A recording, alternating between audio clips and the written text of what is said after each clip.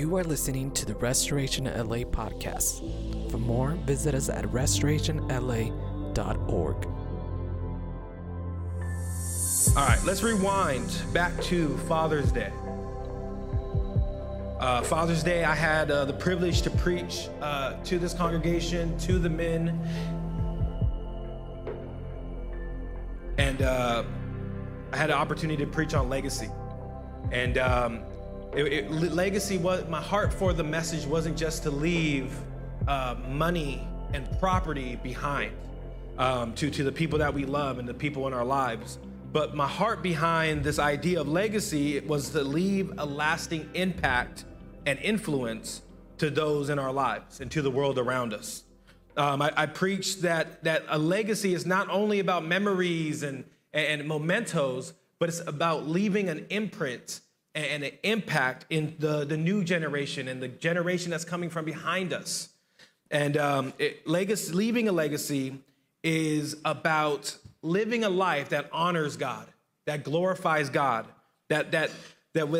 leaving a legacy means that we are loving our world and that we are impacting our world and influencing our world, and that doing that and living in such a way leaves a lasting impact. I use Paul's life as an example of what legacy looks like. And Paul, if you know, he was an amazing man of God. And yes, he had some hard times and he had some struggles and there were some trials and there were some beatings. And we listed all the things that Paul had to endure. But yet every day he glorified God by getting up and serving the Lord all the way until his final breath. And he left Timothy with 3 points that summed up his life of legacy, on how to live a life of legacy. And it was fight the good fight, finish the race, and keep the faith. And Paul's example was left in Scripture to encourage churches everywhere, even us today as we read his writings. It encourages us and it lets us know that if you want to leave a legacy, we must fight, we must finish the race, and we must be faithful. And I wanted to dive a little bit deeper this morning about this thing about running the race. And we kind of glossed over it during Father's Day, but I wanted to take this time to kind of jump in and go a little bit deeper if we can. So let your neighbor know that you are in a race, that they are in a race.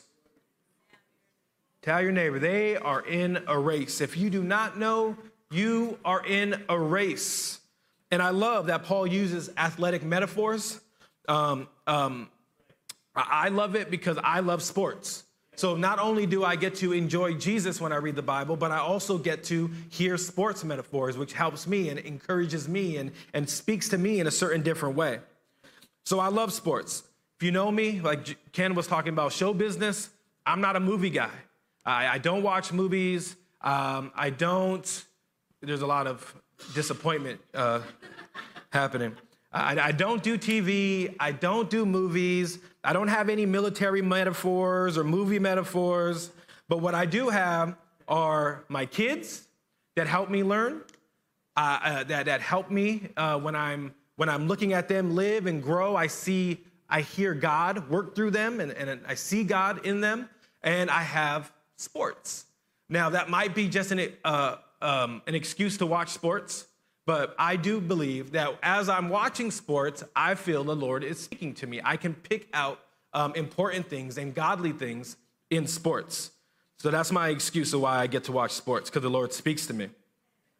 So I don't have any of those metaphors. I love sports because it makes so much sense. I also have tons of useless wrestling metaphors, but I don't use them. I don't use those here. Not yet anyway. At some point I will. But sports are my thing. I love sports. One thing I like about sports are the post-game interviews. Have you guys ever seen those post-game interviews on the important big games, on the finals games? I love them because it's kind of cheesy, right? They ask silly questions, and it's kind of obvious. They're kind of weird. They talk about, like, you just won the game and the championships. How do you feel? And it's kind of like, I'm happy. What are you talking about? What kind of stupid question is that, right? They ask silly questions like, hey, you lost by 50. What are some thoughts that are going in your head? And the athlete has to sit there and just look at these reports like, what do you think I feel like? We just lost. I'm happy. I'm thrilled. This is amazing. right? So during these post-game interviews, you always get like this hilarious tension, right? Or an opportunity for some stupid moments, random questions. Some are very robotic, very pointless, annoying, and obvious. But every now and then, you'll get an interview that speaks to your heart. Or you get an interview where it kind of peels back the layers of where this person's mind space is at, or where his heart is at, or kind of like the persevering, or even the disappointment. But you get a real raw picture of what's going on through this person's head at this moment. It gives us a little snapshot of the person's makeup, or their mind, or their heart.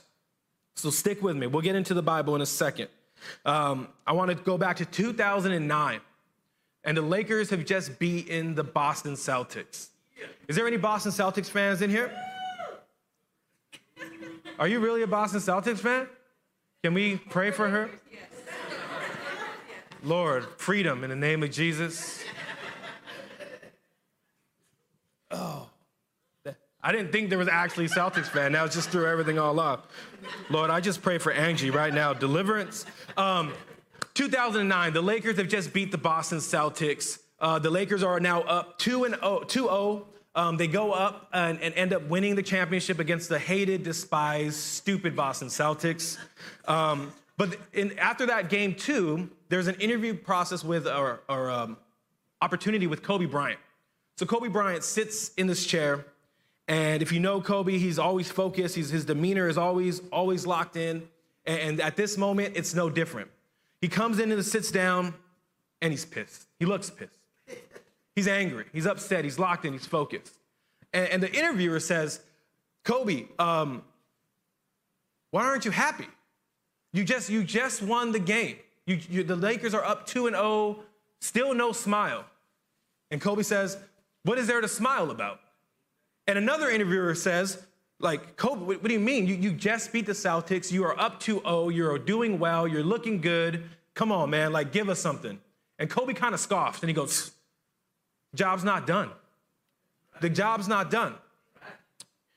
You guys with me? He said the job's not done. And something like that in a press conference or that interview like that spoke to me. And it like really like grabbed my heart of this idea of like a good moment. They won. They're beating the Celtics. They're going to win the championship. Yet at that moment, the only thing that Kobe can think of is the next game. He knows that the job is not done. And ever since 2009, that phrase in my head, when it comes to the things of the Lord, reigns true. The job is not done. So as long as there's air in my lungs, as long as I am breathing, as long as I am waking up and I'm healthy and I'm able to speak and I'm able to walk and I'm able to move, the job is not done when it comes to the things of the good news and the gospel and in my life. The job is not done. All right, let's go to the scripture. 1 Corinthians chapter 9. Give you a few seconds to get there. If you do not have your Bibles, they will be up on the screen. But I want you to think about that quote. The job is not done. Keep that in your mind. Write it down if you're taking notes. 1 Corinthians chapter 9. I can do everything to spread the good news and share in its blessings. Don't you realize that in a race everyone runs, but only one person gets the prize? So run to win. All athletes are disciplined in their training. They do it to win a prize that will fade away. But we do it for an eternal prize. So I run with purpose in every step. I am not just shadow boxing. I discipline my body like an athlete, training it to do what it should. Otherwise, I fear that after preaching to others, I myself might be disqualified. We have Paul again using an athletic reference. He's talking about running a race. He's talking about shadow boxing. He's talking about athletics. And he's using this as a metaphor to the kingdom of what God has called him to do and how God has called him to live. He's living his life as an athlete, training his body, being disciplined, running with purpose in every step so he can get the prize, right? In a race, everyone wins, but only one person gets the prize. So run your race to win. This is Paul's encouragement to the church. Now, I wanted to, and we talked about this in Father's Day, but I wanted to just make it clear today to us that as we're running our race, we are not running for salvation. As we're running our race, and our race is laid out for us as our life, we are not running a race to earn salvation. There is nothing we can do to earn salvation. Salvation is a free gift given by Jesus. You guys got that? So as we're talking about running our race and living our life for Jesus, we're not living and running in a way to obtain salvation. It's already done. You guys with me? Salvation is a gift of God. There's nothing we can do to earn it. But running our race and living our life like this, as we press on and as we run to win, running like this is a manner, or in this manner, is a byproduct of our salvation. Does that make sense? So running hard, running to win, training our bodies, being disciplined, following God, listening to God is not something we do so we can earn salvation, but it is a byproduct of our salvation. You guys with me? Sweet. Philippians chapter 2, verse 12, quickly gives us a list of some things that our lives should look like. But I want to focus on this thing early. Dear friends, you always followed my instructions. This is Paul again, speaking to the church in Philippi. Dear friends, you've always followed my instructions when I was with you. And now that I am away, it is even more important. Work hard to show the results of your salvation. And I want to focus on that. Work hard to show the results of your salvation. It doesn't say work hard to earn salvation or gain salvation, but work hard. Take this seriously to show the world the results of you saying yes to the Lord. Does that make sense? So salvation is nothing that we earn. It's nothing that we can do. There's no hard work and striving and working and being good and perfect to earn salvation. It's a free gift. But as we say yes to the Lord, our salvation looks like something. Amen. And then it continues, obeying God with deep reverence and fear, for God is working in you, giving you the desire and the power to do what pleases him. Do everything without complaining and arguing.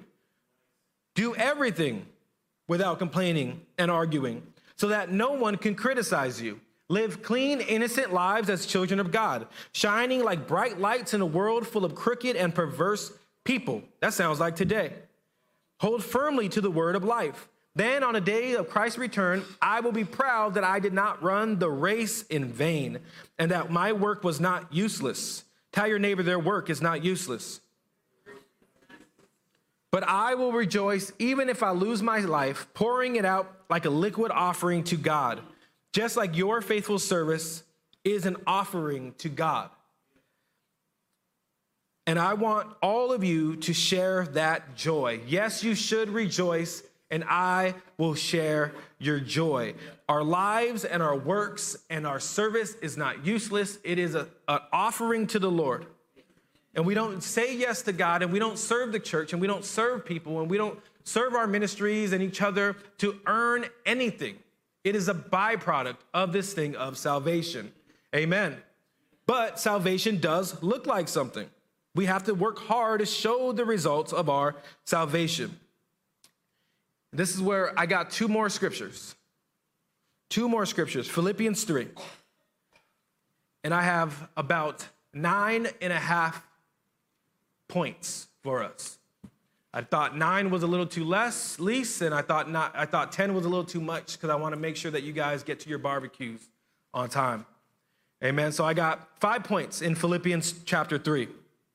Once again, this is Paul writing to the church of Philippi, still using the race analogy and metaphor. I don't mean to say that I have already achieved these things or that I have already reached perfection, but I press on to possess the perfection for which Christ Jesus first possessed me. No, dear brothers and sisters, I have not achieved it, but I focus on this one thing, forgetting the past and looking forward to what lies ahead. I press on to reach the end of the race and receive the heavenly prize for which God, through Christ Jesus, is calling us. So here we go.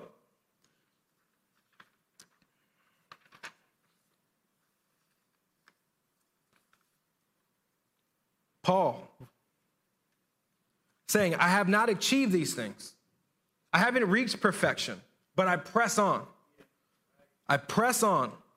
I have not achieved it. I am not there. I have not arrived, but I focus on this one thing.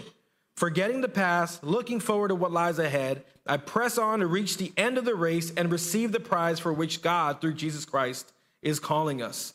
I have 5 points that I pull out of this portion of scripture that is going to help us run this race of life. Amen? 5 things.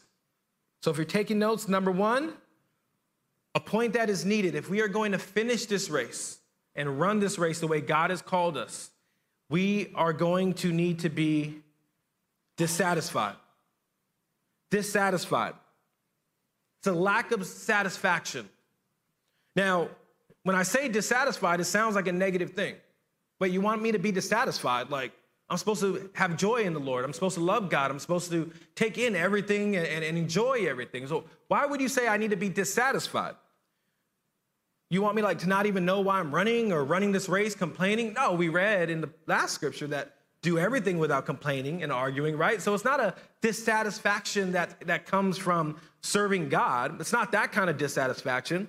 But when we read Philippians, Paul says, I have not attained it or achieved it or reached perfection. And I'm going back to that quote by Kobe. It says, the job is not done. I am not satisfied. I am not finished yet. There is still air in me. There's still life in me. I am not done. I am not satisfied with where I'm at or how I've ran because the race is not finished. I have not arrived. There is more work to do. There is more people to love. There is more people to serve. There is more people to reach. That is a mind space or a mindset that says, I am not satisfied with what I did last year. I'm not satisfied with what I did 15 years ago. I'm not satisfied with how amazingly we served the kids 8 years ago in the life of our church. There is more. There is more. God is calling me to more. Yes, I love my neighbors well, but guess what? There's a new neighbor. But I'm not satisfied with how I loved my previous neighbors. There's a new one to love. Do you guys get what I'm saying? So there is a godly dissatisfaction taking place here.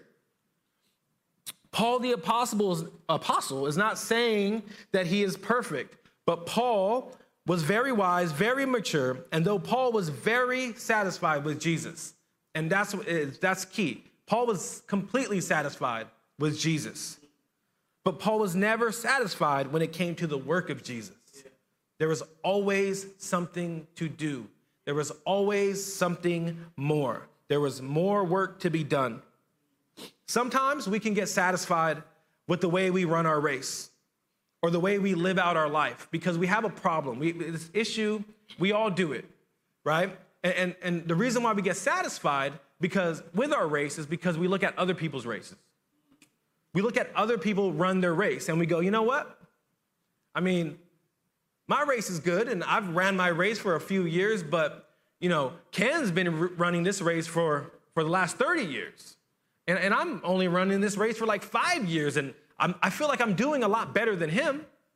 I pray a little bit louder, and my Bible's a little bit bigger, and I show up on time, and, I'm just running this race. But you start looking at everybody else's race, and you go, you know what? You start getting satisfied with that and go, I'm doing a whole lot better than Eli. Eli's skipping in his race, and I'm over here trucking, and I got spit coming out of my mouth, and so I'm doing better because I'm running a little bit harder. And that's a problem. We can't do that. Man, I'm doing so much better than them. I'm running so much harder than her. I'm doing way more than her. So obviously my race is already a wrap. We compare our running with others who are not making much progress, or we take snapshots of those people who are not taking progress. And you go, you know what? Well, they still come to church, or they still come and people still like them and talk to them. So obviously I'm good. I can take a day off. I can lay off the gas. I can coast a little bit. God still loves me. But we should always be growing and learning and maturing and moving forward in Christ. We can never be satisfied with what we did yesterday. We can never be satisfied with how things used to be 10 years ago, 15 years ago. Our race is a daily race. It's a marathon, and we run every day to win. Does that make sense? Yes. Do not be satisfied with where you're at. Number 2, devotion. Paul says, I focus on this one thing in Mark chapter 10. It's the story of the rich young ruler. The rich young ruler finds Jesus, comes up to Jesus and says, Jesus, what do I have to do to gain eternal life? And God or Jesus gives him a long list of things. Keep all the commandments, do this, do that. And the rich young ruler says, I've done those things. I'm good, I'm set. So what else do I got to do? And Jesus goes, well, yeah, but there's one thing. There's one thing you got to do. You got to sell all your possessions and give the money to the poor. Then you can follow me. Then you can have eternal life. And the rich young ruler couldn't do it. He couldn't give up all those things. He couldn't give up his possessions. He couldn't give up his money because that one thing was a little bit higher and a little bit more important, and a little bit greater compared to Jesus and following Jesus, right? So we got to focus on that one thing, Jesus. That's the answer, right? We know that Jesus is that one thing. Nothing can be higher than Jesus in our lives as we run this race. As we're running our race, our focus and our goal is Jesus. Not to finish faster than somebody else, not to get there first, not to run harder than everybody else. Our focus is Jesus. And we must be devoted to Jesus and running this race for Jesus. Not running this race so we can look good, not running our race so we can look better than others. We run our race for Jesus. We are completely devoted to this race for Jesus. Let's take an Olympic runner, for example. They are devoted to one thing, competing and winning that race. They eat, sleep, breathe running. Eat, sleep, breathe training. Eat, sleep, breathe the Olympics. Eat, sleep, getting on that podium. That's all that matters to them. They are devoted. They sacrifice. There's things they cut out of their lives. There's things that they're focused on. There's things that they won't do because their only focus, their sole focus is getting to the Olympics. The definition of devotion means a love or a loyalty or enthusiasm for a person, activity, or a cause. Some of us in this room are devoted to things that have no eternal value. We're devoted to the wrong things. There's no eternal value to the things that we are devoted to. My question for us this morning is, what are you devoted to this morning? Is there one thing that is greater than Jesus in our lives? Is there one thing that we're unwilling to sacrifice for Jesus because we just can't let that go? If so, I hope that we would deal with that this morning. We must be devoted to running the race for Jesus. Number 3, direction. Direction is important. As Christians, we should always look forward to the future. We should always look forward, forgetting the things of the past. That makes sense. Forgetting the things of the past. How many times in our lives, in our race, that past gets in the way? That past slows us down. That past hinders us. That past distracts us. And we start to move back and we start to backpedaling. Or some of us altogether just we just stop the whole race and just go backwards. But Paul is saying, I forget the past.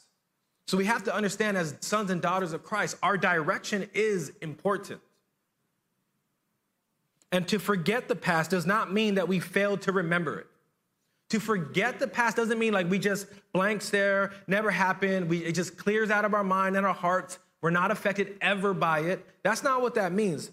But to forget does not mean to fail to remember, but it means that we can no longer be influenced or affected by the past. And that's what we need to get to as sons and daughters of Christ. Amen? Amen. We look forward. There's a race to run. The runners and the Olympics and athletes, they don't look backwards as they're running. They look forward. They are focused. Direction is important. Are we looking forward when it comes to our marriages? Are we looking forward when it comes to our parenting? Are we looking forward when it comes to our ministries? Are we looking forward with those people that we allow in our lives that help us draw us back to the past? We must look forward. We look forward. What is your trajectory this morning, church? And I know I've said a few things that are kind of judgy, and I don't mean to judge this morning. And I do believe that a lot of us are devoted to things that don't have any eternal value. And I also believe that there's a lot of us who haven't moved forward in Jesus, that we've just stopped, or we have even went backwards. We've fallen back. Jesus has been a little bit out of our sight. And especially coming out of what we've came out of over the last 2 years, I can see that happen. We get into ruts and we get into just okay with the distance between us and Jesus. But we need to be moving forward. We have to be moving forward. We must focus forward. If we focus on our past, we'll stay there. There's something about the past, even no matter how bad it was, there's something in us as humans that just want to stay there. We want to talk about it, and we want to spend time with it, and we want to complain about it, and we just want to let it fester. And we can't do that. It's unhealthy to this race. We get shackled by the past. We get paralyzed by the past. We have regrets of the past, and it just comes back up as we're trying to move forward in our race. But we allow that past to dictate where we're going. Not even bad stuff. What about the success of the past? Where the glory days, where, man, my old church was amazing.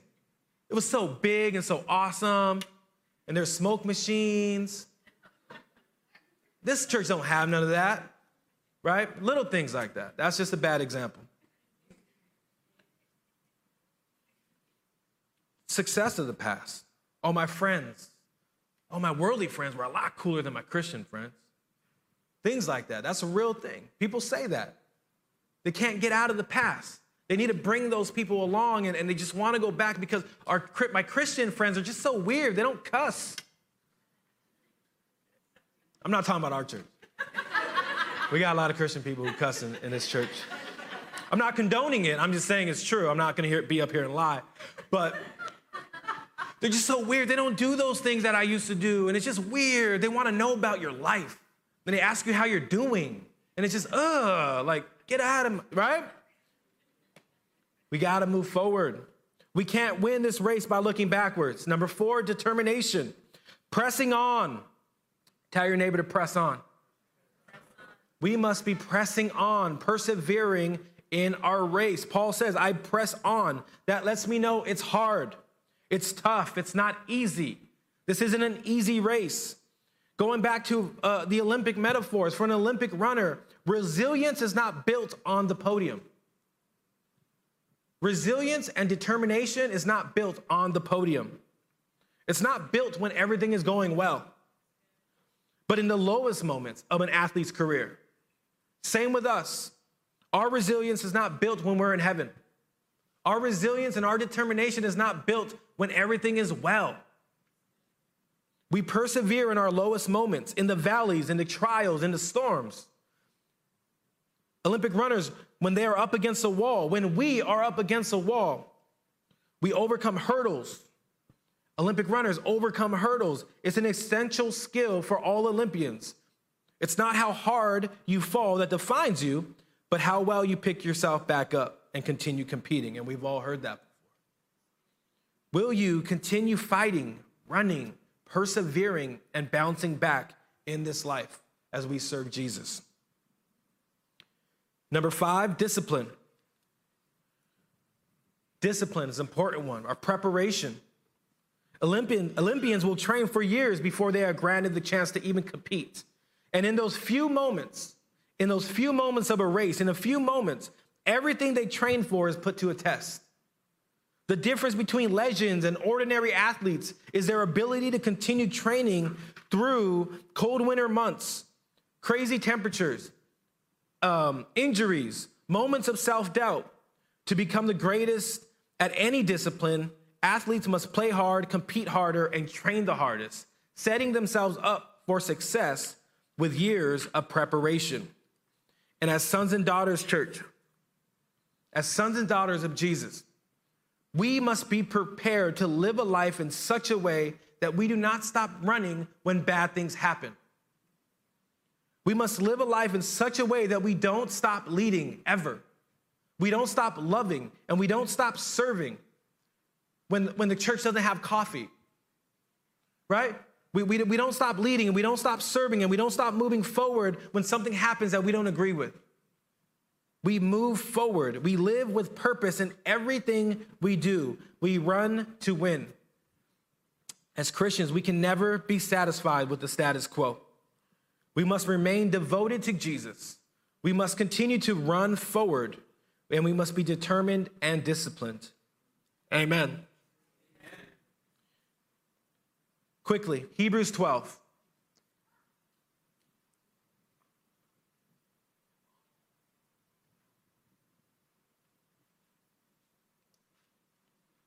Hebrews 12, verse 1 through 4. I have my last 4.5 points for us today.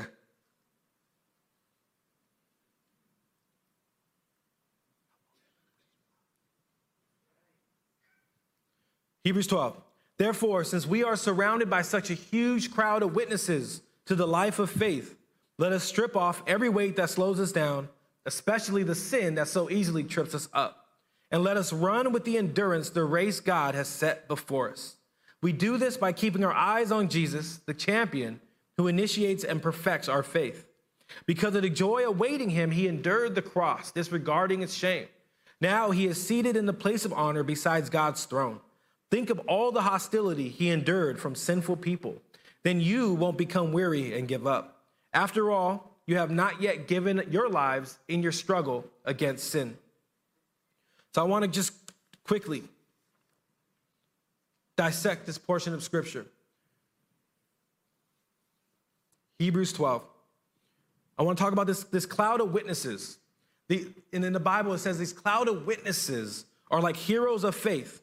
And oftentimes I read that scripture, and to me, it paints this picture that all of these heroes of faith that have gone before us, all of these people who have served God, all of these people who have died for Jesus, who have lived for Jesus, are up in heaven watching us, and they're spectating how we live our lives, right? That's kind of how it sounds. And I've always really thought about that, like that this grand Roman type of cathedral, right? And everyone is just up in heaven, like cheering us on. And I want to just be clear that the word witnesses here does not mean that they are spectating us. Our English word martyr comes directly from the Greek word witness. So this cloud of people, the heroes of faith that we read in Hebrews 11, are not up in heaven watching us. They're not witnessing how we live or how we run our race, technically. I doubt that they are. But what it's saying is that they bear witness to us. That these men and these women who have come before us bear witness to us, so that when we look at their lives, we can see that God that God can see us through, just like God saw them through. Amen. And that's what it's like for our race too. We're not the only ones to take this journey.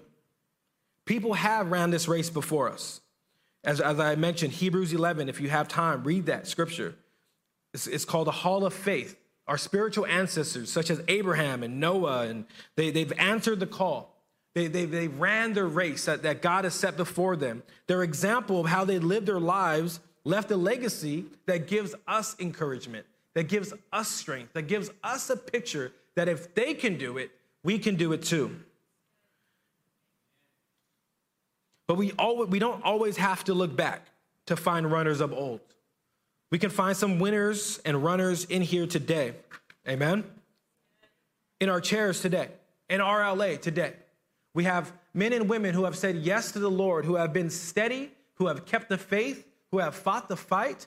They have not finished the race yet, but they are still running with purpose in every step. I'm not saying that there's tons of people in here who are perfect and they got it all together, but what I'm saying is look to the left and to the right of you. These are people who have said yes to Jesus, and that they have not finished and they have not stopped running their race. So God has placed us together as the body of Christ to live out this journey, to run this race together. We all have our own individual race, but we can use that race to be a testimony to others. Amen? Seeing the powerful examples of faithfulness that are in this room, seeing the powerful examples of faithfulness around you can give you the courage that you need to charge ahead. As you know, church, we are stronger together. You cannot do this on your own. God does not want you to do this on your own. That's why he brings us together. That's why he allows us to sharpen each other, to encourage each other, to love each other, to root for us and to cheer each other on, because it's needed. It's needed, church. If you are running this race together, you're running it wrong. Alone. If you are running this race alone, you're running it wrong. If you're running it together, you're doing what God has asked you to do. Amen? Number 2, let us strip off every weight, everything that slows us down, especially the sin that easily trips us up. Strip off everything that slows you down. Anything that weighs you down. Let's think about that for a bit. What are some things that weigh us down? What are some things that make us slow and sluggish? What are some things that distract and hinder our race? We've talked a little bit about that in the previous portions and time. But what about for you individually? What are some things that weigh you down? What are some things that are slowing you down, that are distracting you from focusing on what God has asked you to focus on? You know, it doesn't always have to be bad things, like I said. It can be good things. There's a lot of good things in our life that hinder us from running our race the way God has called us to do. There's a lot of amazing things that hinder us and slow us down from running this race the way God has called us to do. How about our jobs? Our jobs can do that. What about our kids? Our kids can slow us down from what God is calling us to do in running this race. Our calendars. Our calendars can be a hindrance because we just never have time. We just fill it up with a million things to do, good things, great things. Name it, whatever. But if there's never any time for actually us to move forward and continue running our race, those things are hindering us. Warren Risby writes, a winning athlete does not choose between good and the bad. He chooses between the better and the best. I would believe the same thing is for us. We're not choosing, we all know bad things are bad things, but there's some good things. Like I mentioned, the things that we focus on to have no eternal value, those might be good things. But we're not choosing between, oh, that's clearly bad. Sometimes we need to make a decision about, hey, this is not the best thing for me to be doing as I'm running my race for Jesus. It's a good thing, but it's not the best thing, not right now. And that's okay. 2B, we need to strip off sin. Let's talk about the bad stuff. Some translations say, lay aside the sin that entangles us. Strip off the sin. The scripture is saying that we must remove anything that may hinder us or slows us down from running and finishing this race. Church, we need to get serious and focus about removing the sin that is tripping us up in our lives. There's no place for that. And if you're sinning in here, hey, welcome to the club. But we don't have to continue sinning. We can lay those things at Jesus. We can repent and we can turn our backs on that sin and start focusing on Jesus. Amen? Amen. It has to be that deliberate. Because we must finish our race. We need to slow things down or get removed the things that are slowing us down. Our thoughts, our man-made plans, our habits, our hobbies, the voices, the people, the fear. How about the sin of unbelief? Where we're here today as a church and we're saying, you know what, this doesn't apply to me. I don't believe this. I don't believe God has called me to run this race. I don't believe that I can run this race. I don't believe God can give me the strength that's needed to run this race. I don't believe that God can encourage, or people in this room can encourage me to run this race. I don't believe that God has a call for me. I don't believe that God has a purpose for me. We doubt God's power. We doubt God's plan. We doubt his love for us. Those thoughts can easily trip us up, and we must strip those things off today, church. Number 3, we run with endurance. We run with perseverance, the race that is set before us. We ought to understand, church, that we do not select the course. God has set out this race before us, for it is God who established it. This race we run for Christ. We do not run this race to make ourselves look better, to make ourselves look bigger, to make ourselves look like we got it all together. We don't run this race for ourselves. We run it because God has placed us in this race, and we run this race to glorify Jesus. Amen. In spite of trials, in spite of persecution, we run this race with endurance. This race is an endurance race. It's a marathon. It's not a simple foot race. It's not a sprint. It's not, let me start the race and then I'm done and I'll be done in a few steps. No, this is a marathon. It's a lifetime. Daily, we run the race that God has set before us. I have a race to run. You have a race to run. And I can't run your race and you can't run mine. You have to run your race.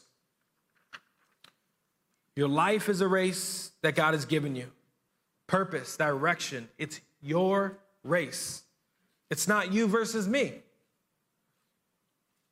I don't need to be faster than you. I don't need you to try to catch up to me or catch up to Joe or catch up to Lewis. You need to just run your race, your pace that God has given you faith for. Amen. We all have a race to run, and we shouldn't stop until we reach the finish line. As I said in the beginning, the job is not done. And number 4,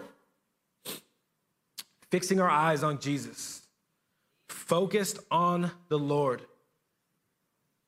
Focus on the Lord. Do not focus to the left and to the right of you. Focus on the Lord. Church, lift your head. Lift your head. Lift your head above the clouds. Lift your head above the negativity. Lift your head above politics and social media. Lift your head above what's happening in your workspace. Lift your head about what's happening in your home life. Lift your head about what's happening in your marriage. Whatever it may be, lift your head and focus on the Lord. Looking on to Jesus. It's a powerful sentence that describes an attitude, not just a single act. Runners are focused on one thing, and that's the finish line. They're not looking around, waving to the crowd. They're not taking time to sign autographs or stopping to take selfies. They are running with a purpose, and they are running with a goal. Where are your eyes fixed this morning, church? Are they fixed on your circumstances? Are they focused on someone else's circumstances? Are you focused on someone else's race? We must fix our eyes on the Savior. We must focus our eyes on Jesus. Run the race that is set before you, but run with the hope that God wants you to have in Christ. We don't run aimlessly. We don't run with no purpose. God has set this race before us, this life before us. Amen.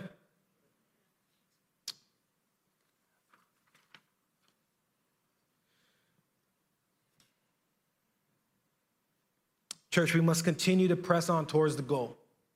Run every step with purpose. Get rid of the things in your life that trip you up and entangle you. The good things and the bad things. We choose the best things, right? We fix our eyes on Jesus, and we don't stop until we reach the finish line. Can we pray this morning? We can. Can we stand up?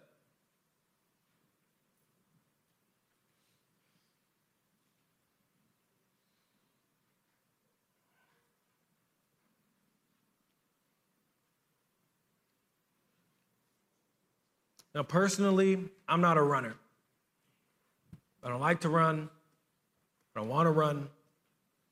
Gavin's not here, so I'm free to say that. But I do understand that God has placed us in a race. And in my life and in my race, I run with joy. I run with purpose. And I run to finish the race. To be honest, I'm not perfect, not every day, but I try to be. And I know that God is calling each and every one of us as RLA to run this race in this manner, with joy and with purpose that glorifies the Lord. Amen? Can we pray? Lord, I look around this room, and I see men and I see women that are running their race. That are running their race to glorify you to the best of their ability. Some may be running in their own strength. Some may be running with their own understanding. Some may be running with the power that you have given them. Lord, and I pray, God, that would be each and every one of us in this room, Lord, that we would run with a purpose, that we would run with an endurance and a perseverance that only you can give us, King Jesus. Lord, help us understand the importance of this race that you have set before us. Lord God, we want to run for you in every step. God, we want to run, Lord, to be a testimony to the other saints that are running their race as well.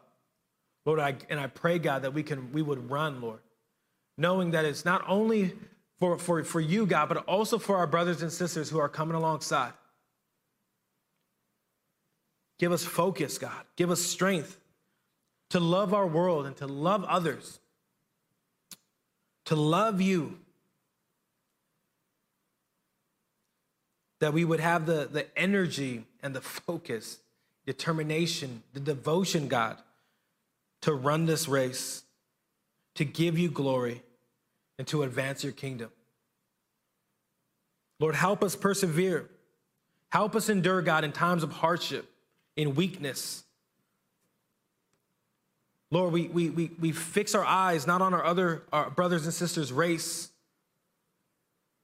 Lord, but we focus and we fix our eyes on you, King Jesus. Lord, I pray, God, that that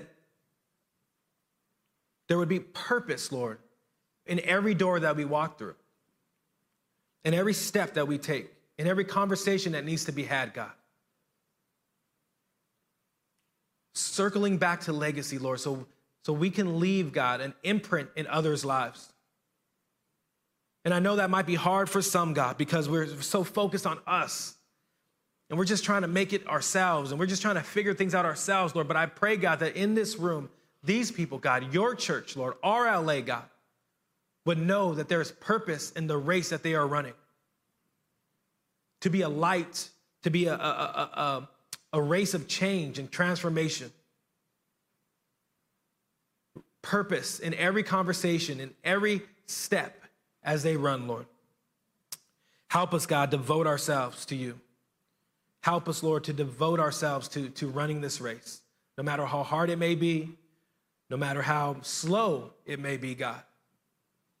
Lord, I pray we would run to glorify you. In your mighty name, Jesus, amen.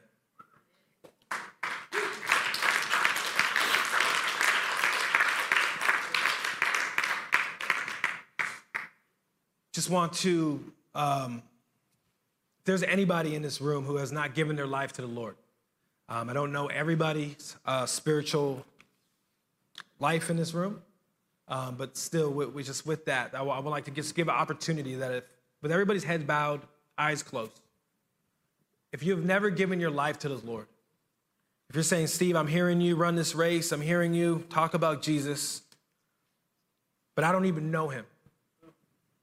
I've never even given my life to him. I want to run this race. What's my first step? We got to accept Jesus in our lives. We must be filled with the Holy Spirit. So if that's you and you've never accepted the Lord, just raise your hand where you're at. Nobody's looking. This is between you and the Lord. Lord, help us run our race, God. Thank you, Lord, for dying for us. Thank you for loving us. Thank you, God, for calling us. Lord, we give everything to you to follow you this morning. We repent of our sins. We repent of the way we ran the race in the past. But Lord, we look to you this morning. In your mighty name, Jesus, amen. Awesome, church. Hey, guys. Definitely love you. Enjoy your 4th of July weekend. Please be safe. Please do not do anything Jesus wouldn't do. And enjoy your family. Enjoy your time. God bless you. We love you. We'll see you guys next week.